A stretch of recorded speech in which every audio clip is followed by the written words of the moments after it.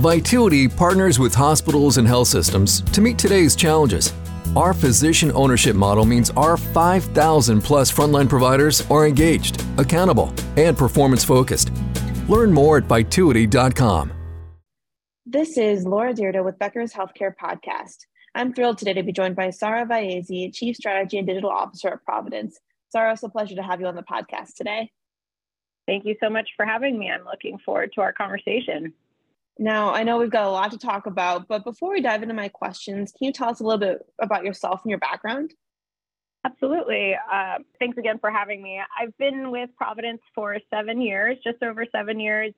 And I have primarily been within the digital team during that time. And I transitioned into also taking on the Chief Strategy Officer role in summer of 2022.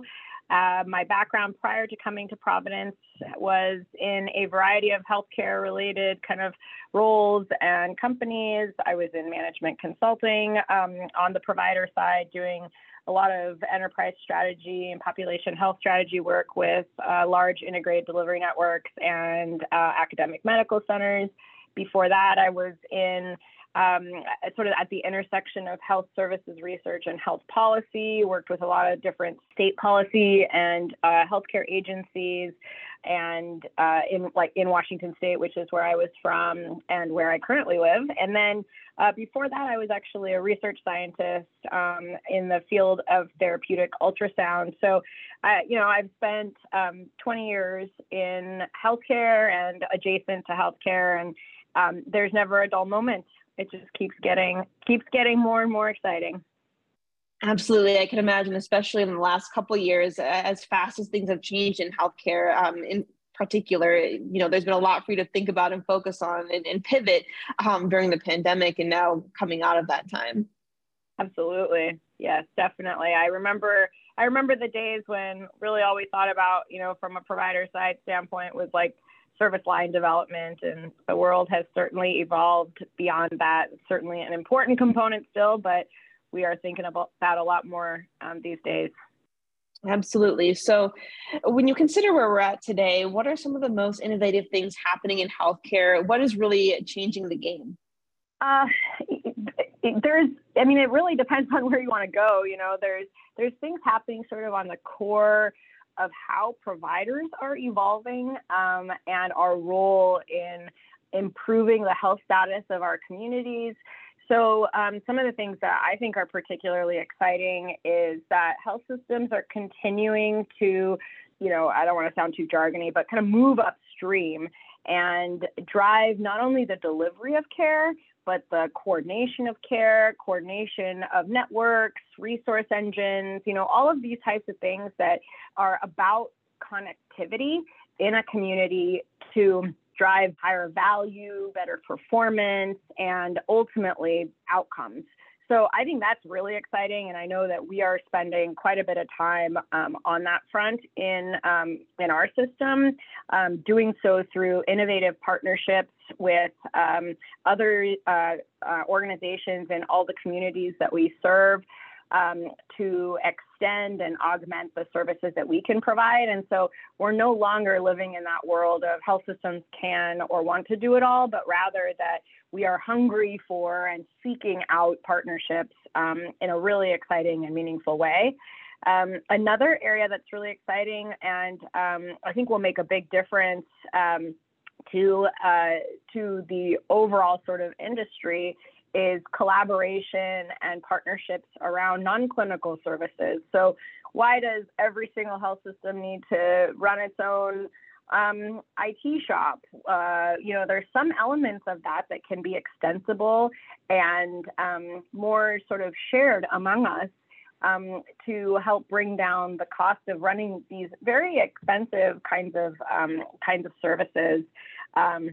And, we can share expertise, we can learn from each other, we can, capture the power of innovation and in the marketplace a lot more efficiently if we do that. So I think that's really exciting. And then, in my digital role, I would be remiss if I didn't mention that there is a tremendous amount of movement and really exciting things and innovative things happening from a digital and from a technology standpoint.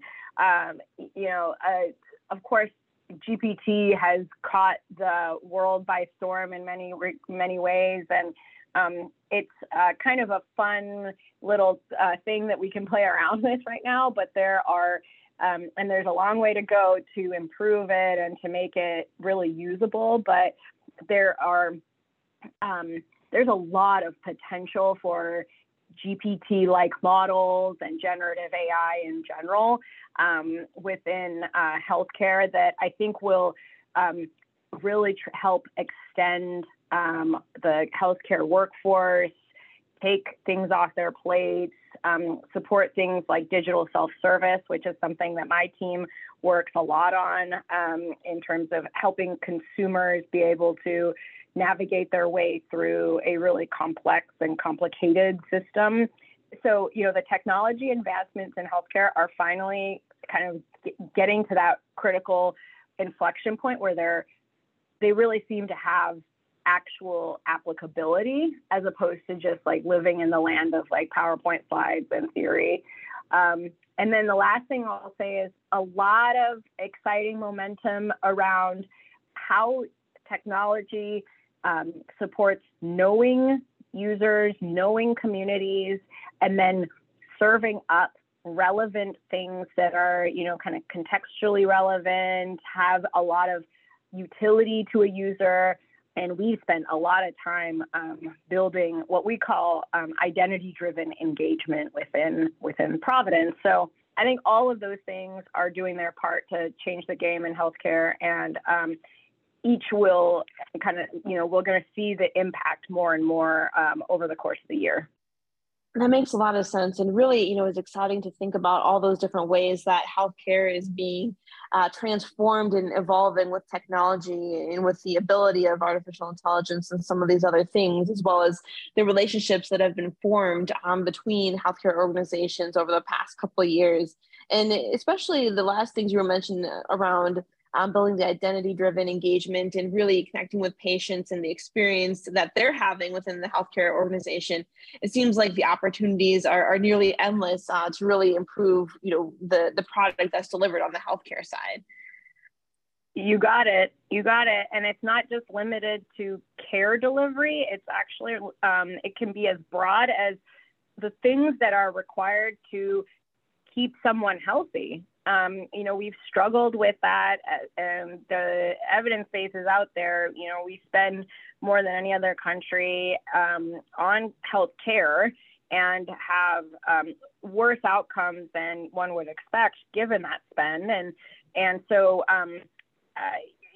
there's a really strong case to be made for we need to move upstream. We need to not just focus exclusively on like the single clinical encounter, but more around, drivers of health, upstream indicators, and kind of the structures and the conditions that cause our health outcomes to be less than we would want and less than we would expect given the investment that we're making. So there's so much there, and technology is not the only thing, of course, but it can make a material difference and provide connectivity around, you called it out, right? Experience, powered by underlying data that'll make a big difference.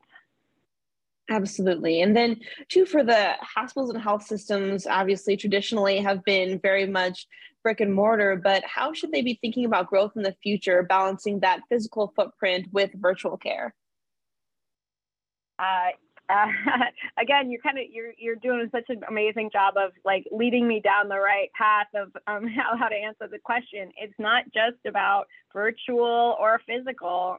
The environment in the future is going to be multi-channel, and what that means is being in all the places where users are and creating operating models for the care teams to operate in a multimodal way. So what I mean by that is both virtual and physical. And that's a really tough thing to do because our operating models and our, like to your point, like the brick and mortar is built around everything being centered around a person coming in physically. And not only is that not how people necessarily always want to engage with their health system, but it's also a really rigid and very expensive way of doing things that, so it's not only not meeting the needs, but it's also more expensive than it needs to be. And so we have to start doing everything in the context of hybrid environments. And it's not just about the technology, but it's about the process and the operating changes that will make it sustainable for caregivers. Otherwise, it can actually put more burden on them. It can be more inefficient and more challenging to maintain sort of this mixed model. So the future is going to be hybrid. And it's not exclusively going to be one or the other. We're always going to kind of live in this fluid state of all of the above. And it'll be incumbent upon us to figure out how to make that work. That's a great point, and definitely makes a lot of sense in terms of where healthcare is headed, and certainly the preferences of patients as well as what is possible from the health system side of things too. I know the last year has been a tough financial year for many hospital and health systems with the shrinking margins and inflation at an all-time high. How can health systems change to become more financially strong organizations, again, as the healthcare industry evolves and really thinking about, what they'll need to do now in order to prepare for the future? A big part of it is going to be trying not to do everything ourselves and partnering in creative ways with others in the industry. And specifically, like, let's take a couple of examples. We don't need to build all of the services in every single market ourselves. There are lots of, we've traditionally just wanted to, anytime there appears to be a need, we're like, we'll build it. Well, that requires a lot of capital. That requires, a lot of planning resources. It consumes so much time and energy and money.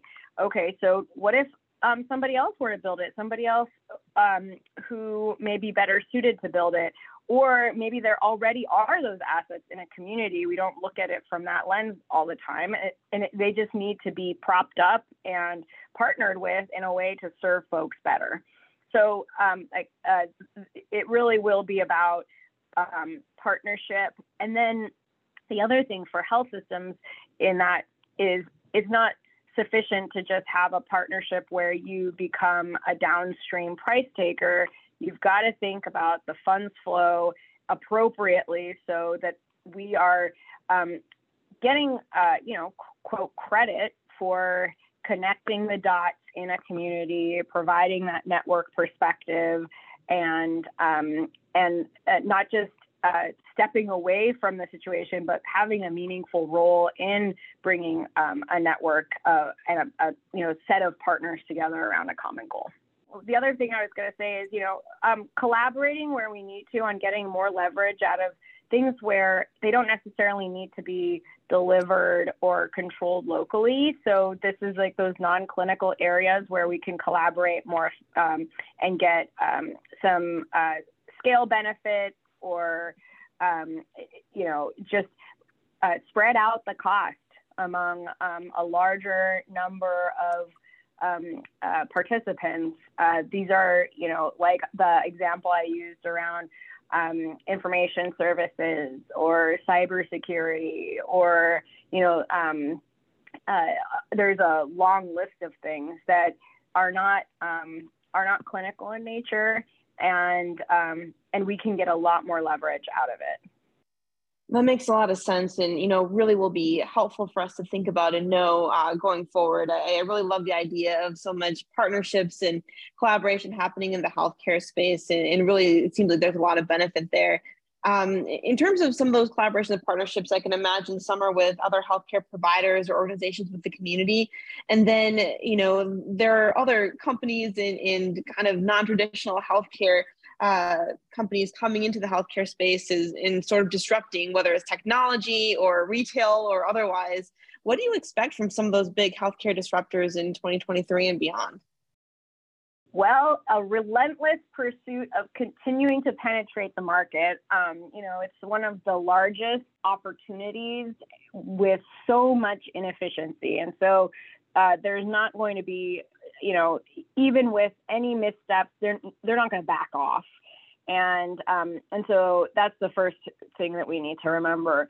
The second is that a lot of these disruptive forces that we have seen, what they're really good at is partnerships, and they recognize the need to get into a market in a variety of different ways, and often more efficient ways than building everything themselves.